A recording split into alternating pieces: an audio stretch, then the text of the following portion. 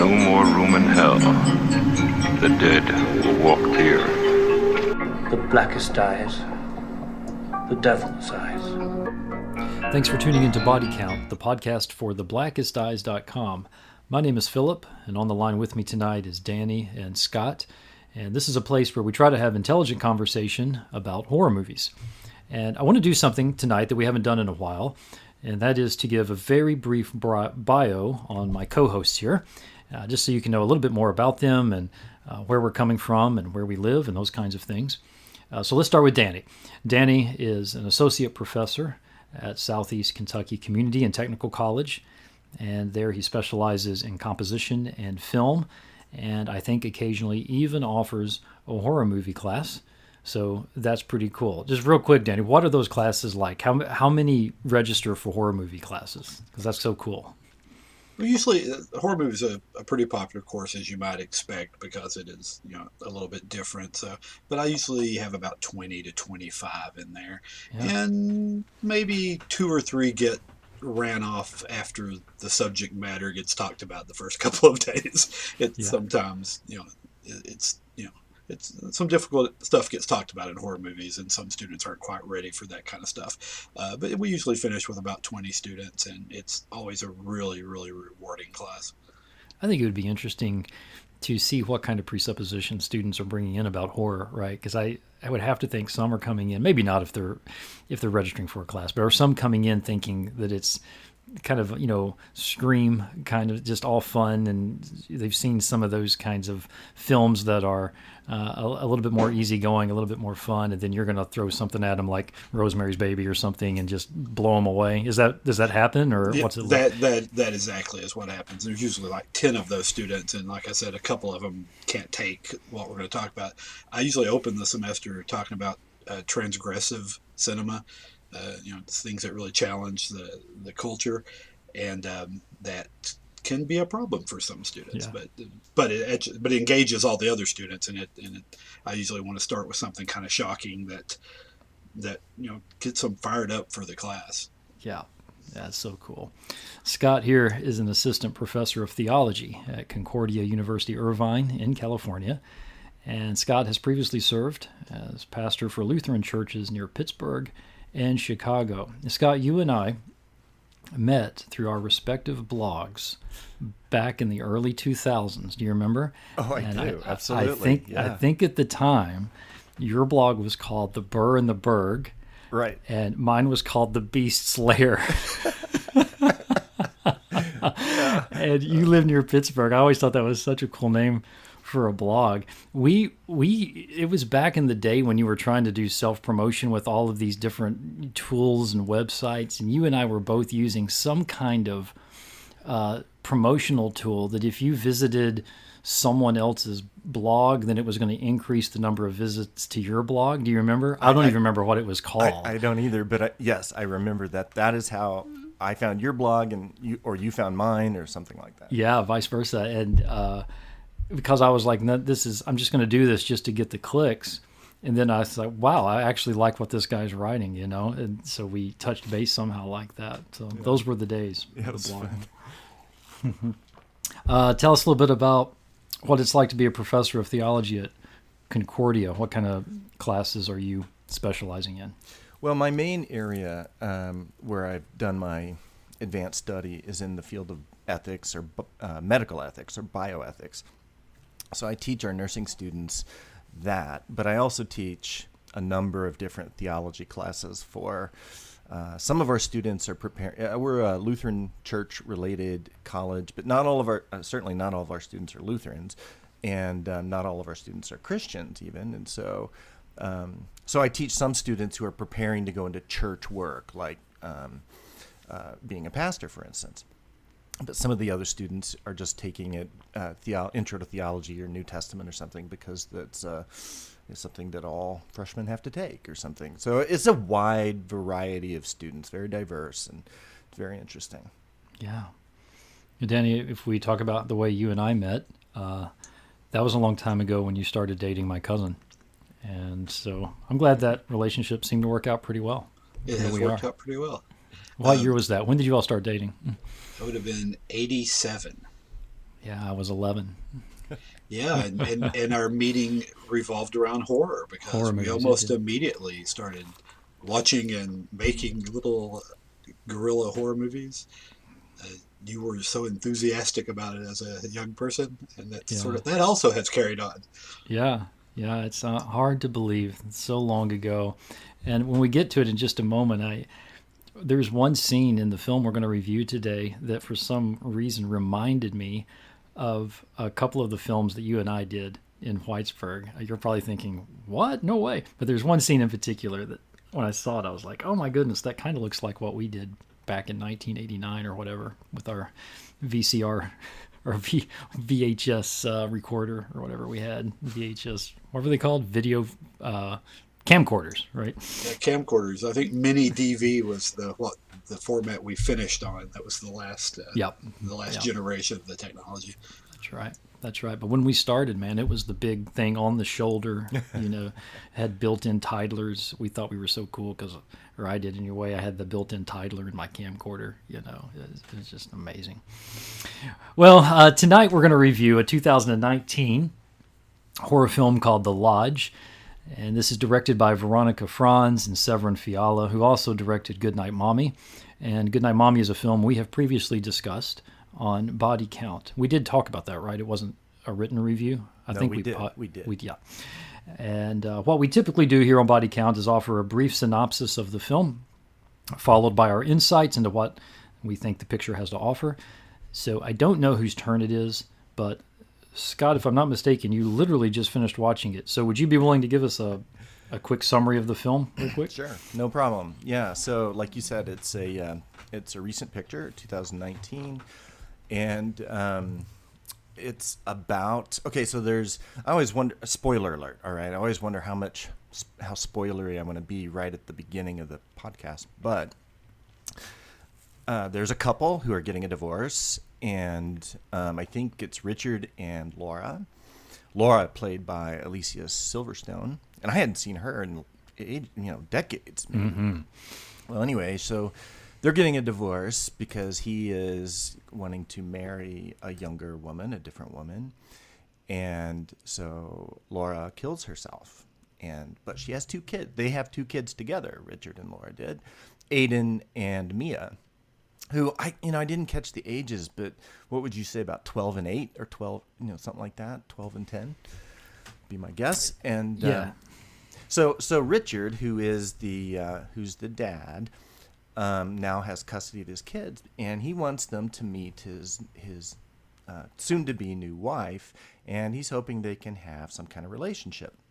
So he plans for them all to go and spend a weekend, primarily the woman, Grace, and the kids, because he's going to come back home for a couple days, and then he's going to go back and pick them up.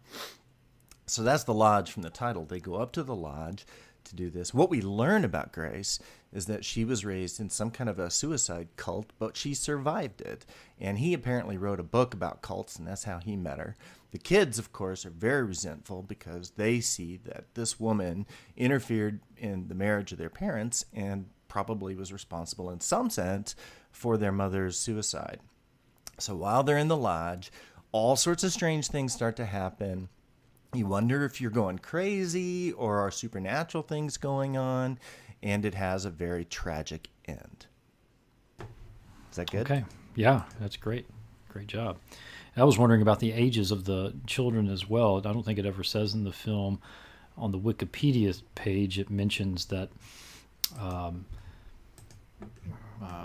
what's his name in the film? Aiden is a teenager. So okay. 13, but if he 14. is, he's got to be a young one, 13. Yeah. 12, 13. I think you said 12. So, yeah, somewhere right around in there. Okay, let's begin with just our general feelings about The Lodge. We were joking earlier. Seems like this is another super-duper lighthearted movie that we're just going to laugh about, right? No, what have we gotten ourselves into here? Danny, how did you walk away feeling about The Lodge? I have mixed feelings, I believe. I thought technically it was pretty well done. The camera work, the cinematography, the acting. Seems like that's almost a broken record at this point. horror has seen some really good performances over the last few years, and this is another one where almost every single role. I think maybe the father's only one that doesn't. It's just kind of an average performance, but everyone else just seems to really nail the performance. The kids, and especially what is it, Riley Keough? Keough. Keough. I found a YouTube thing where someone pronounced her name, so Keough. I actually meant to do that myself. She's very good. She was very good in Mad Max Fury Road. I already liked her going into this, but as Grace, she does a great job. And I thought the atmosphere was good. In the end, it felt kind of, uneventful and kind of empty. I don't know. And I could be talked out of that because it did. I was emotionally invested for most of the film, and it just at some point especially when the big reveal happens, and again, spoilers, and you're kind of led to believe, especially even by the trailer, that something with the cult is going to come back up. The trailer made a big deal about the snow angels outside, which really made it look like there was a bunch of people attacking this house, and none of that ends up being true. The people doing the bad thing turned out to be a surprise, and after that point, I could not get back into the film in the way I wanted to. Okay, yeah, that's fair. Scott, what about you? What'd you think? I liked it. I didn't love it. I liked it for the same reasons Danny mentioned. I think it's very artfully made. We like these directors because we all liked Hello Mommy, which we'd seen. And so I think it's artfully made. The sound is really creepy. It's moody. It's dark. I think of course, the performances are really good. The child actors are really above par. The boy, right? I mean, he was also in It, which we just reviewed. Yeah. Anyway, so I was thinking of him.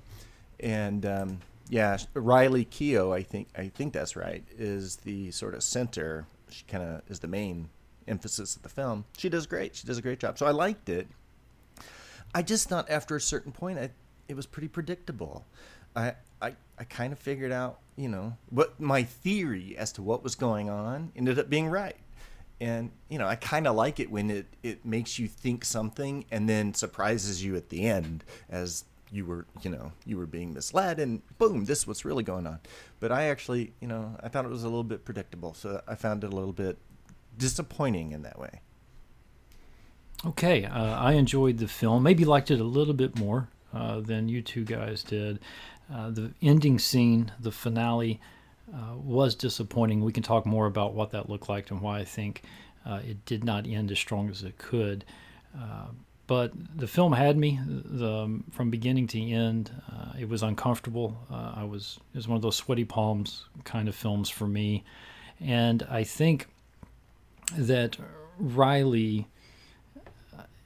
So tell me how to pronounce her name one more time. Keough, right? I think it's Keough. Keough. Okay. Yeah. Keough. Yeah, I think that's right. She was really intriguing to me, her performance, because it was very well done, very heartfelt. You were really with her. But at the beginning and in the middle of the film, as they arrive at the lodge, I got the sense that I didn't really know what her intentions were, what her motives were, what kind of a character she was going to be, if she was going to be innocent or if she was going to be the antagonist, if she had some kind of evil plot going on here with these children. That made me a little bit nervous. It seems like her expressions were muted a lot at the beginning there as they're just arriving. She was gentle, but yet seemed like maybe there was something behind that gentleness. And so I thought that was a creep factor. And I caught on to what the children were doing pretty quickly as well. So I agree with you there, Scott. I think it was predictable in that way. But I loved some of the underlying reasons for what was happening, and that helped me get over that a little bit. So I think that I probably liked the film a little bit better than you guys, but it sounds like all of us enjoyed it. A movie worth watching. But let's dissect it a little bit more and see what we can come up with here. Let's discuss a bit more some of the scenes or even specific moments in a scene that really worked for you. And maybe while you're thinking about that, something that clicked, something you thought added to the movie, added to the plot, helped us understand more about what the ideas were of the film or what the characters were going through. But the two that immediately come to mind for me are at the opening of the movie when Laura commits suicide. And one of the things that you see Laura doing is she is meticulously straightening magazines on a coffee table, just moments before she takes her own life. And I found that detail to be realistic and troublesome. And the matter-of-fact way in which she kills herself impacted me and kind of set up the rest of the film for me. Although as she's arranging those magazines, I'm thinking something not good is getting ready to happen. Then she sits down and just very nonchalantly kills herself. And then there's a scene right after that I'll talk about in just a second. But let's chat about the suicide scene first. Danny, what are your? Did you think that was an effective scene? How did that work for you? I thought it was a very effective scene, and actually, for me, set up an anticipation about how good the movie was going to be that the film just doesn't deliver on. That is phenomenal. It takes that little trick that Wes Craven did with Drew Barrymore in Scream and cast a famous person in a role and then snuffs her out immediately. Now, you are not expecting that the movie is not going to feature her, especially if, like me, you came in really cold. I did not read anything about the film. And then everything after that, I felt like didn't quite live up to that is a meticulously crafted early family breakup. The tension of anytime they're near each other, the kids talking about the girlfriend, all of it is so good, and I don't think it's downhill from there. That's a little too harsh, but I don't think it ever reaches those heights again.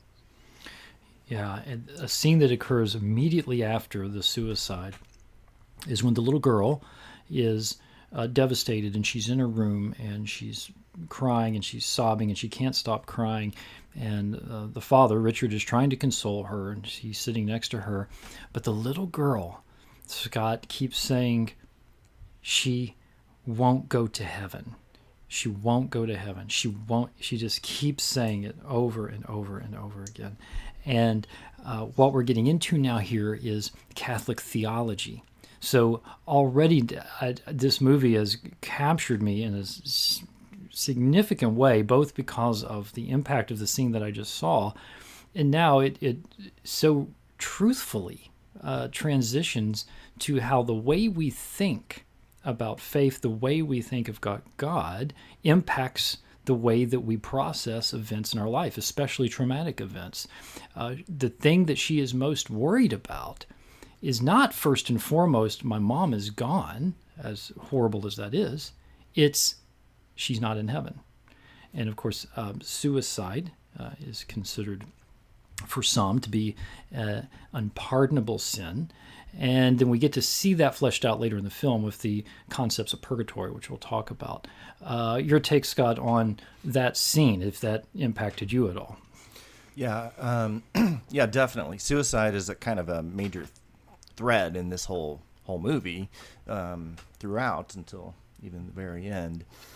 And yeah, I was thinking the same thing. I mean, traditional Catholic theology would say that that self-murder, suicide is, it's unpardonable. You don't have an opportunity to confess or receive grace. And so I've thought about this a lot, and I've written blog posts recently about suicide. And the tradition I come from, Lutheranism, Martin Luther, actually in the 16th century already was starting to say, I don't buy that. I think Christians might sometimes commit suicide because they're overwhelmed with sorrow, and it doesn't necessarily mean that they have no faith or that they are outside the family of God altogether. So I was thinking about that, and then there's some Catholic iconography a little bit in the picture. Oh, yeah. Right? You mean in the dinner table in the lodge, that painting of, I assume it's Mary because she's got a halo. There's a woman. It's dark. It's a dark, dark in terms of not very well lit painting. But so, yeah, it implies to me that the children at least were being raised Catholic, perhaps, but the dad in that very scene you mentioned, Philip, the dad, as the girl saying, "Mommy can't go to heaven. She can't go to heaven." The dad says something like, "We don't know where people go. We don't know what happens when you die." Right. So he kind of seems like he's maybe sort of an agnostic, but which is interesting. I mean, we'll come back to this, I'm sure. Yeah, but his comment also provides a little bit of context for what could potentially be the mystery of what's going on later in the film, right? We don't know what happens when we die. We don't know where we go. And unless you're predicting the movie correctly, as I think maybe all three of us did. We didn't ask you, Danny. Did you figure out what was going on before the payoff? Yeah. It's pretty much telegraphed, though I did think the one fake suicide was a good distraction from it, though I don't know if I believed it.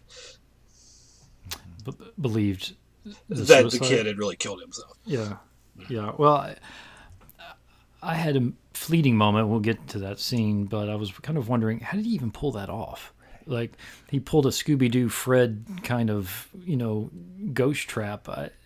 How does he have the expertise to not kill himself as he's trying to hang himself? It was a rather good effect, whatever he did. We never really get an explanation as to how that happened, So the beginning of the movie for me just really, really captured me, both in terms of the faith elements, the theology that was being offered, and then just the visuals itself, how incredible that was.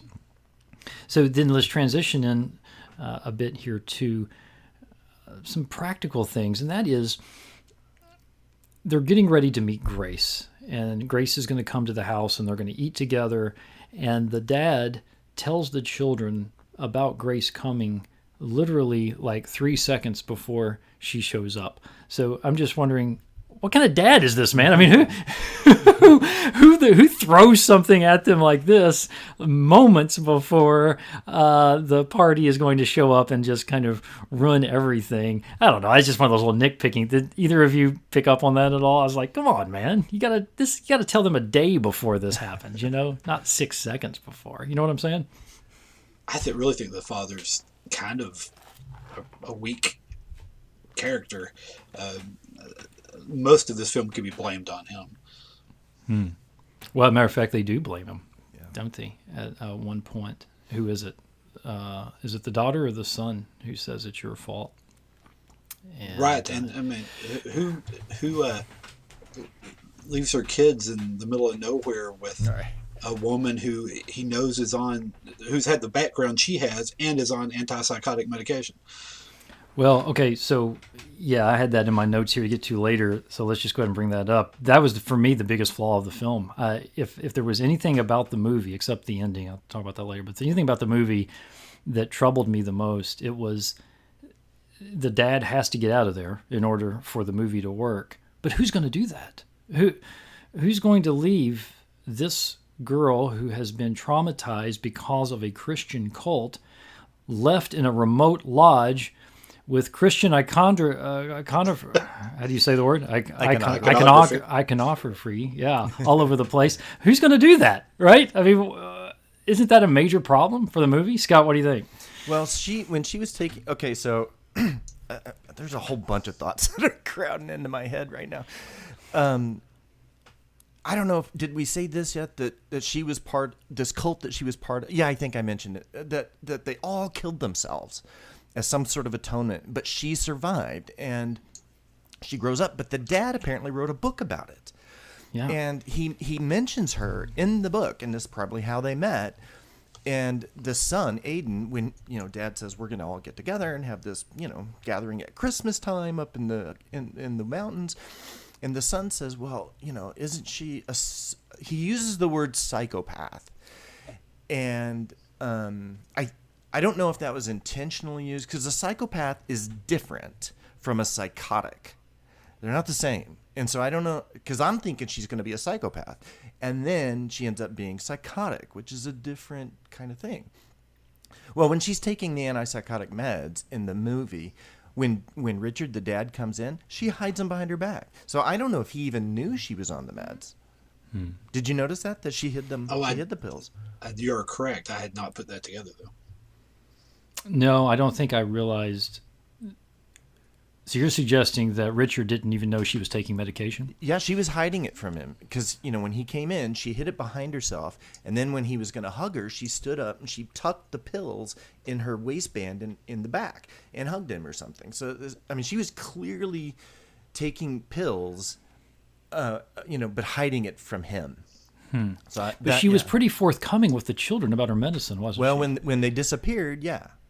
Yeah, she was like, "Where are my pills? I need, yeah." Maybe this might not be the right time, but before we leave this moment, I will forget it. The cult she was in is very clearly modeled on the Heaven's Gate cult. The ones that committed suicide with the coming of the Hale-Bopp comet, and I don't know very much about. I remember it happening. I don't know very much about that, but there may be elements of that cult that play into her behavior and the themes of the movie. Okay, yeah. Whenever I hear cults and people dying because of suicide, I just always think of Jim Jones and that experience. So what's the difference between like a Jonestown massacre and what you were just describing, Danny? The Heaven's Gate cult, if you think of the images in the movie, in actuality, they found all the cult members. They had poisoned themselves, and they were laying in tracksuits with their tennis shoes. I think they're all wearing Nikes. It was the imagery of the actual Heaven's Gate case is very clearly referenced in the movie. The Heaven's Gate cult was led by a charismatic figure, just like Jonestown. He had taken, but he had mixed elements of Christianity and Scientology and science fiction. It was a little more of a bizarre cult rather than some perversion of Christianity, which then the film is almost exclusively about Catholicism. So I don't know. I think it was interesting that they chose to visually reference a very weird sort of sci-fi futuristic cult phenomenon that had happened, but that doesn't seem to play into the events of the movie. I may be wrong, though, because I don't know that case incredibly well. Well, did they reference that? Did they reference Heaven's Gate? The visuals are absolutely direct. If you look at unfortunately, there are photos of the victims of that mass suicide, and visually, it's almost identical. Because they're all it's really cots. Interesting. Yeah. Okay, so visually, but one of the points that I wanted just to talk about the cult itself, what I had written down was actually antithetical, opposite of what you just said, which is, tell me if you guys, Scott, did you pick up on anything that was actually said or quote-unquote preached by her father that was radical or whacked out? Apart from apparently there was a period where he said, it's time to step over into the next whatever, the next life, or obviously leading someone to their death. But in terms of the language that was used in the recordings that we heard, it was very basic Christian stuff. Sin, needing to repent of sin, and needing to follow Jesus. That was really it. And I don't think necessarily the film is trying to say something potentially of Christianity in and of itself is deadly, in and of itself is a cult. But maybe because there's apart from the horrific knowledge of what happened to these people, I don't see anything here that is outside of what every preacher in pulpits all over the country are ultimately saying. And that was actually my point. You had this sort of bizarre comet following cult that committed mass suicide, and here it's being linked to some really basic Christian principles. So I usually leave the theology for you guys, but it seemed to me as I was watching, I was like, are my podcast partners going to notice that this seems to thematically just say that Christianity's a cult like any other cult, that it's going to be, that it seems to just lump Christianity in with any other bizarre belief system. Well, that was certainly my take. Scott, what do you think? I didn't get that. I didn't feel like this was taking a knock at Christianity. Maybe it was. I can't say. But it didn't occur to me as I watched the movie. Because at the beginning of the film, when the kids, Aiden and Mia, are looking online and kind of researching Grace, this new woman in their lives, Aiden says she was part of a cult. Mm-hmm. I mean, he just uses the word, it was a cult. And then it talks about the suicide and everything. But then, I mean, when Mom died, they had what was, I think, supposed to be a Christian funeral. So I didn't get and they pray later at dinner, right? I mean, Mia does. But isn't that the point? I think what I'm suggesting is one is clearly a cult. The other is clearly Orthodox Christianity. But the film, in my opinion, in terms of the content, doesn't demonstrate much difference between the two.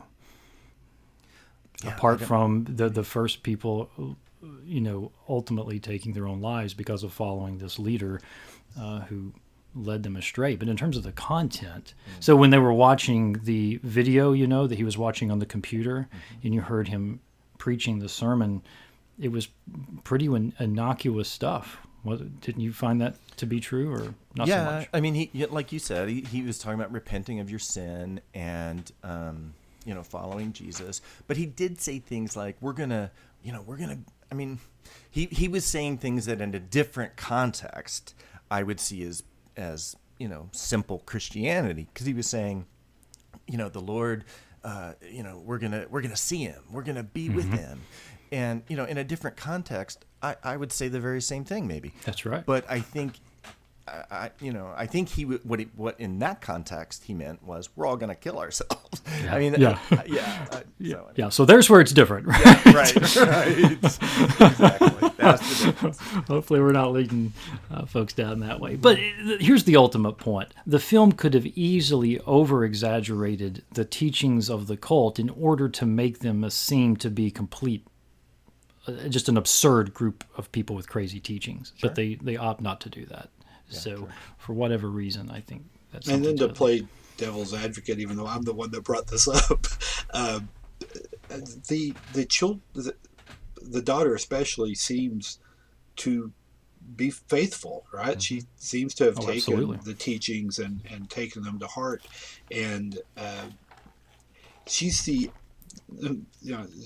ends up being one of the the good people in the movie. I don't know about the son. The son, I'm not sure. The son that's directing all of this behavior. I don't know how I end up thinking about him, but the youngest kid who is closer to that sort of purity, it legitimately is showing Christian principles and seems to believe them. So I'm not 100% sure where how this film views religion, what the film's worldview is. I really am not. It didn't bash me in the head.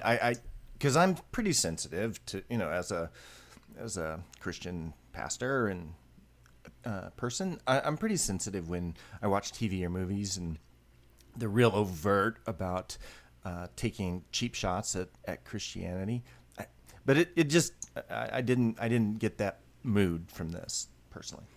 I don't think there were any cheap shots, and I don't think it was overt in any way. The only point that I want to mention, again, I think we've now beat this horse, is that the teachings of the cult weren't all that different than what we would hear anywhere else. Sure. And so I think that was probably an intentional move. And of course, the sincerity of one's faith doesn't mean that faith isn't potentially dangerous. Just because you're sincere about something means nothing. I think she was very sincere about her faith as well, but that doesn't necessarily negate the underlying principle. Well, and the other one tidbit that we get about the cult's teaching is when they were talking about, when Grace was talking to Mia, the little girl, and saying, "What do you want for Christmas?" And the girl was saying, "I'd like a dog." And Grace was saying, "I wanted a dog too when I was a kid, but my dad didn't give us Christmas gifts." Why not? Because he took everything in the Bible super literally, and Christmas gifts are not in the Bible. Yeah. And it's like, well, okay, I mean... Well, first of all, that's not even right. No, you're right. we've got the Magi who bring gifts. That's right. But yeah, I mean, that's to me, that just seemed, wow, all right, that's a wacky teaching. That they have. Absolutely. Yeah. That's true. Yeah, that's true. And would specifically also remind you of like Jehovah's Witness or some other. True. Yeah. Right. Yeah. Sure. Yep. So we leave that with you to draw your own conclusions. Now, what about this, guys? In 2 movies in a row, we have tributes to The Thing. Unbelievable. So not only do we have the connection of Jaden Martell from It, but also The Thing. And this was, of course, they're just watching the movie, but it's the same scene. So it's like any movie that's going to reference and tribute The Thing, they're going to have to show that scene, right? Because it's just so classic. So just thought that was kind of funny. Yeah. How are they staying warm with no generator or no nothing? Was the implication there just the fire was able to warm the whole lodge? Did y'all think about that at all? Yeah, I mean, I think so. Yeah, right. They're wearing sweaters. They're, it's freezing. Yeah, I know. But we haven't mentioned though that the mystery. Okay, that Grace kind of wakes up and everything's all her belongings are gone. The kids' belongings are gone. The fridge is empty. The pipes are frozen. The generator doesn't work. There's no electricity, so they can't call out. There's a big storm, so nobody can come in. That's the big mystery. How did they keep warm? I mean, they did show a couple of scenes where they were sitting by the fire, so I guess I just... There was a big fire. There was. But that was a huge place, though. Right. Especially when sometimes they're going outside and coming back, and I'm just like, golly, aren't they freezing, in there? But, I mean, not a huge deal. It's just something that I jotted down there. To be fair, it took me out a little bit. So I may have it may hit me harder than it hit you. We've been in cabins in the cold. There's no way that place was. I was like, why aren't they hanging up curtains in the room with the fireplace, or hanging up the covers so they can block off one room and just heat that room with the fire? It did not feel very much like it was really happening. It felt like a set piece at that point. Yeah, and let's even talk about the lodge. Obviously, the movie is called The Lodge. How integral is the house to the film? With Goodnight Mommy, the house was very important. And by the way, what's to do with dollhouses? And we've seen dollhouses in weird ways, haven't we? I think this one was a really attractive dollhouse, and they did great visuals with it. But it ended up being, kind of empty symbolically. I kept waiting for it to be more thematically integrated into the thing, but it never seemed to be to me. It was really a creepy and cool dollhouse, though. Well, at the very beginning, it even fooled me when they were panning through the dollhouse, and then Laura peeks into the dollhouse. I was like, whoa, I didn't, yeah. I love that it had an aquarium with like 2 little sea monkeys in it. Yeah. And how did you interpret, Danny, at the end, before Richard goes to the lodge where he meets his untimely death? He looks into the dollhouse and with inquisitively, as if he's either looking for something or something impacts him, and then he stands up and leaves. Did you take anything from that, or was he just pondering his children at that point? What was going on there? I think something about the scene that was set up in there scared him or bothered him, but I don't know. Do we see it as he sees it? So I didn't write anything down about that scene. The children were the ones who kept moving the pieces, presumably, right? And arranging them based on what's going on in their lives. I don't know. Scott, what did you think about the dollhouse? Well, the first thing I thought of was the movie Hereditary, right? Because we just watched that not long ago, and it begins the same way. It begins with the camera going through a dollhouse or the miniatures, and this one begins the same way. I mean, I thought that thought that was interesting. But I actually wrote down, what's the deal with the doll? Because Mia, the little girl, has been carrying around this doll that, from the way the hair was cut and the way she was treating it, I thought represented her mother. Well, they mentioned at one point, I think the brother says, "How did you find that outfit just like Mom's?" or something like that. Yeah. I mean, and she put a little red cap on her, just like, because that Mom's hat was that red knit hat. So there was some significance to, and when you remember when at the funeral, I've seen funerals. I haven't done this, but I've seen funerals where they release helium balloons into the sky, but not with black balloons. To me, that was strange. And the little girl tied the doll to the balloon to maybe represent Mommy going up to heaven, but it fell because it's too heavy, and she broke down crying at that moment. Yeah, which was a great callback to the suicide thing, I thought. That's right. That's right. The visuals of that scene are wonderful. So that is another scene that feels like it came from a better movie.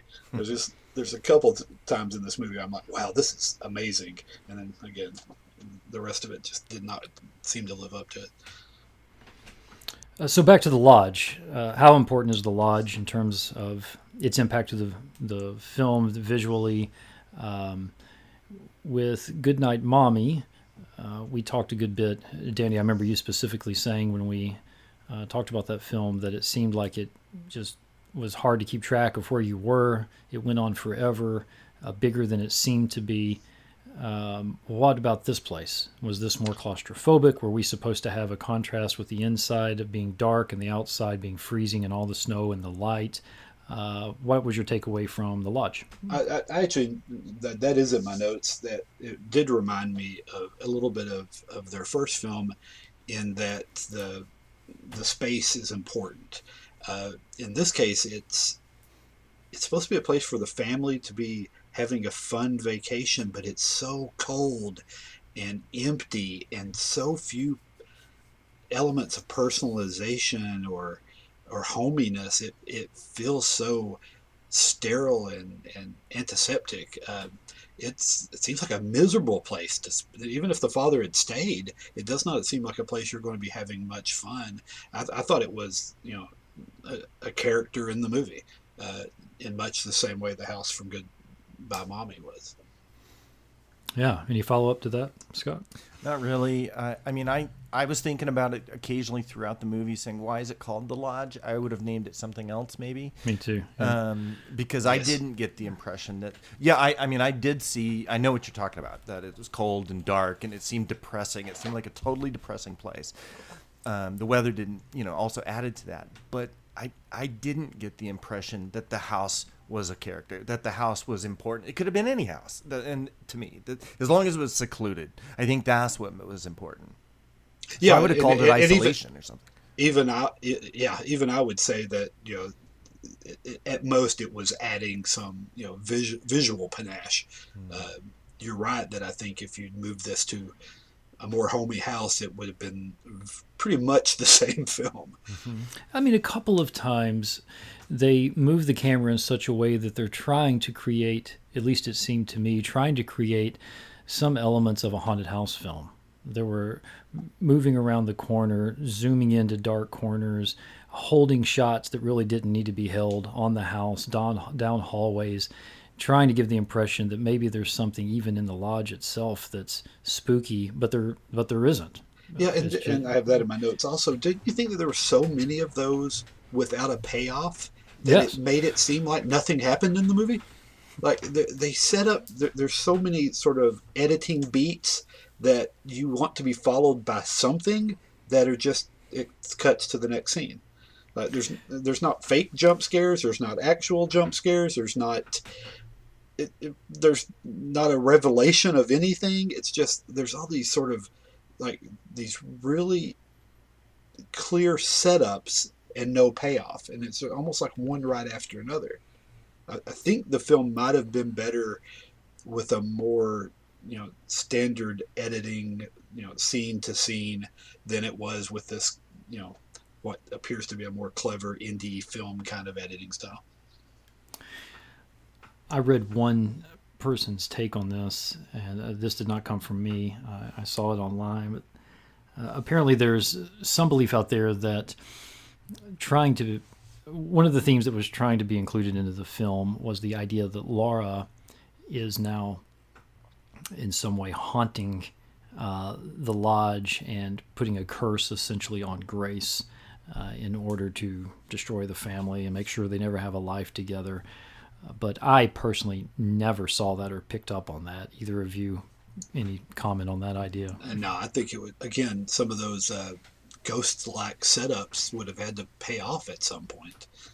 When we find out that everything we thought might be supernatural was just the kids, that pretty much eliminates any chance that that's what was going on. Yeah. Yeah, I felt the same way. I mean, at no point in the movie did I think there was something supernatural going on. I kept thinking they're gaslighting her. I mean, they're just trying to make her think she's crazy because they think she's a psychotic or psychopath or whatever. They're just trying to tip her over the edge so that she kills herself, like everyone in the cult that she grew up in. The kids do kind of break out of that and say, hey, we've gone too far, we got to stop this, but by then it's too late. That's when the death of the dog makes death real to them, right? I guess so. But not until then do they want to pull back on it. And I think there was never a chance that there was anything supernatural.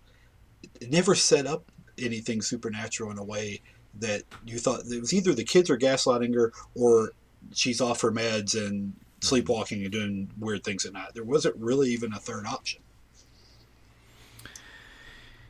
Yeah, the death of the dog was instrumental for sure. I think the motive for them, of course, was anger at their mom's suicide and hatred of Grace at the time, and no real sense of humanity or concern what happens to her, which, of course, they're children, so this could make sense, but not real smart when she's the only one there to take care of you in an abandoned lodge in the middle of a freezing nowhere in Massachusetts. And if they had this plan from the beginning, then they got real lucky with the snowstorm that blocked the roads off. Indeed, yes. How did they create the obituary? Right? I mean, that's what struck me as hard, because they show Grace what is some kind of a published paper or something. It has their pictures and says they died on this certain day at this lodge in this lake, to try to convince her that they're dead. That's what they're trying to convince her, that they're already dead. They have really good graphic art skills, I guess. Aiden is basically an architectural electrical engineer in this film. he can do anything in order to create the illusion of something happening, whether his own death or obituaries or zapping cell phones or generators or basically whatever he wants, it seems. So until he can't figure out how to get the generator started. Right, so to turn the generator back on. Right? What else? Two more things. There was one flashlight scene, which just, man, I mean, it was fine, but it seemed like something like we did back in the late 80s, which is we don't have any lighting, we can't afford any lighting, and we want to try to do something that's scary. It's like, oh, I know, let's turn on a flashlight and follow the flashlight with the camera and then shock somebody with what the flashlight points to.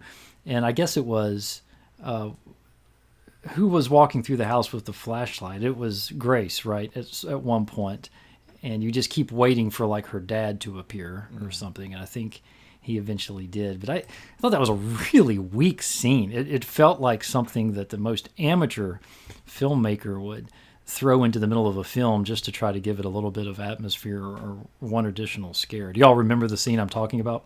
Yeah, and I didn't write down that the whole scene was weird, but I did note that the flashlight was very selective in how far it went. Yeah. Like it was it went just as far as it needed to at every point. Yeah. Yeah, well, okay. So let's talk about the final scene. So, unfortunately, Richard comes back to save the day, which lasts about 2.5 minutes. He gets shot by Grace, and of course he dies. The kids go off to get in the car to try to leave, and apparently they get stuck in the snow with the car, so back into the house they go. And the final scene is that Grace, the 2 children, and Richard, his corpse, is sitting at the dinner table. It looks like they have a bowl of soup in front of them, and Grace comes and puts duct tape over their mouth that says sin, which, of course, was part of her cult, the way that they committed suicide. The very final scene of the movie, the last shot, is a close-up of the gun that she had used to kill Richard, which he had shown her how to access the gun. She already knew how to use it, one thing. But it's a close-up of the gun and then the credits. So I have some pretty strong opinions on this final scene, but would love to hear you guys first. Scott, what do you think about the final offering there? Well, the gun,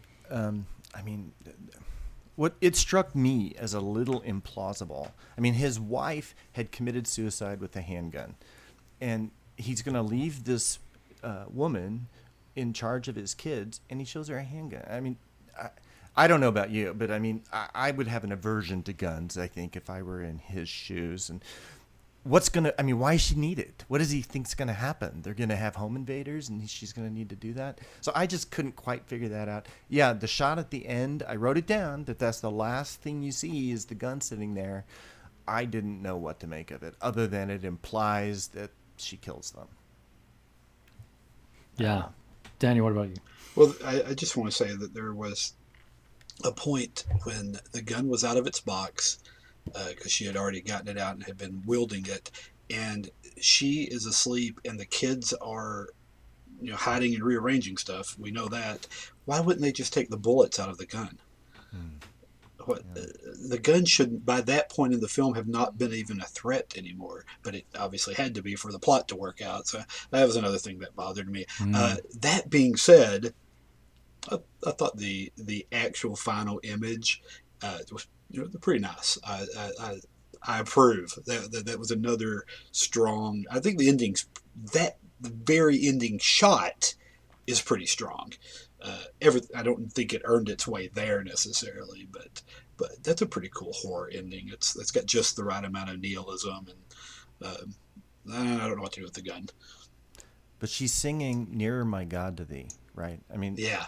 And as she sings, actually, I thought she had a pretty good voice. She starts getting better and better as she sings. Yeah. Yeah, and this is Elvis Presley's granddaughter. I don't know if you guys caught that, but she, I thought as she was singing "Near My God to Thee," I mean, that's a lovely hymn, and she had a lovely voice. She apparently knew it by heart, and she was singing it. We're going to be nearer to God. Isn't that great? We're going to be really close to God because we're going to die right now. And the kids are there, and they kind of start to sing it too. I mean, I don't think they are. It was weird and striking that because it was dark, you knew what they were going to do. That's supposed to be a beautiful, uplifting, inspiring hymn. So it seemed discordant to me to have that hymn, which I thought was effective for a horror movie. Very effective. I really did like that. I wish we'd gotten there in a better way. Well, for me, with the ending, I wish it had ended there.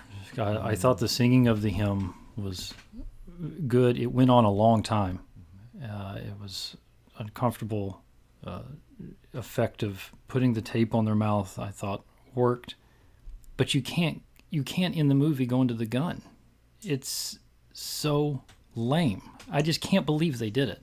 And it sounds like I'm much more upset with this than you guys are. But I just can't believe that was the final shot of the movie. That's something that I would have done when I was 11, to show that here's what's going to happen. The gun is going to somehow play a role into the ending of these two children. The way the film needs to end is potentially they break the fourth wall. They have tape on their mouth, and all three of them look at the camera, and then it goes to black, or it just ends with the hymn. I have a major problem going with the gun for those 2 seconds before the credits roll. So, what do you think? I'm not as bothered by it, but I do think it was the least effective thing they could have done after having that beautiful scene. Yeah. If you just ended on a shot of that table with all of them with their tape on their face, we already know what's going to happen. We don't need it to be hit. They hit us over the head with a gun. What are we supposed to think? I mean, Scott, you mentioned it a moment ago. Like, are we supposed to be like, oh shoot, I forgot the gun was there? Oh no! I mean, like, I don't know what they're trying to. I thought maybe they're going to watch a movie after dinner. I just couldn't believe it. Well, whatever. Yeah. These are the little things that, movies will surprise you in good ways. Then sometimes they really surprise you in shocking ways. And these filmmakers are much smarter than I am and much more artistic than I am. So maybe I'm just really missing something, but I don't think so. I think this was a poor way to go from something so powerful to that final shot. It's just, I'd even prefer going from, the movie is called The Lodge. I would even prefer seeing the duct tape with sin and the final shot being a pullback of the lodge with the snow from the exterior, and then go to credits. That would have been more effective. Anything but the gun. Anything. Show the dollhouse again, right? I could just go down the list, but not the gun. So. Oh, I think I wonder. I like your idea. How about the dollhouse with all the dolls around the kitchen table? That would have been awesome. But again, yeah. Well, any final thoughts on The Lodge? Anything else you guys want to contribute that you took notes we haven't touched on yet? I hit all my notes, but I will say that it has seemed like I've really disliked this film in the discussion, but it really was an enjoyable experience. I would recommend a horror fan watch the movie. I think there's plenty of value in it. It didn't reach the heights that we wanted it to. Yeah, if let's say 5 stars, we don't do this very often, but if we're talking 5 stars, I'd probably give it 3. I think I may have liked it a little bit better. Scott, if you had to do a 5-star thing, where would you land on that? Yeah, 3.5, maybe. Yeah, 3. I think 3. I think we're all pretty much in agreement. Okay, Yeah. okay, so we're all about there. Yeah. I'm glad I watched it. It was an enjoyable experience. Yeah, my beef is, like I said, it was predictable, and it reminded me a lot of a superior film called The Others. Do you guys remember that one with Nicole Kidman? Mm-hmm. Do you remember that? Where it's the same kind of thing. She's with her kids, and they're in a mansion. It's not snow, but it's fog, and they're on an island. And they're kind of locked into this big mansion, and they think there's something weird going on. They find out at the end that they're the ghosts. They think there's ghosts going around, but actually they are the ghosts. And I kept thinking, they're just kind of ripping that off. It seemed like this movie was just kind of doing that, except for when I watched The Others, I was totally shocked by the ending. And here, it didn't have. I enjoyed the movie. I liked it. I'd recommend it, but it didn't have a good payoff for me. Yeah, I thought of The Others too, and I was actually I was talking to my brother about it. I was trying to figure out how to verb it. Like the kids tried to others her, or I couldn't figure out how to actually turn that into a verb. But yeah, that was what they were attempting to make it look like. And The Others is definitely a better film. Yeah. So is Goodnight Mommy, and so is Hereditary. All the films we've referenced, I enjoyed more than this one. Right. What about you guys? Oh yeah. Same here. Okay, well, that wraps up, I think, this edition of Body Count, The Lodge 2019. We all recommend it, but recommend it with some hesitation. But we think you'll enjoy the film if you watch it. Be sure to tune in next week as we come back for more fun with Body Count and with horror movies. Until then, thanks for listening. Be sure to stay scared and stay safe at the same time. We'll see you next week. Goodbye.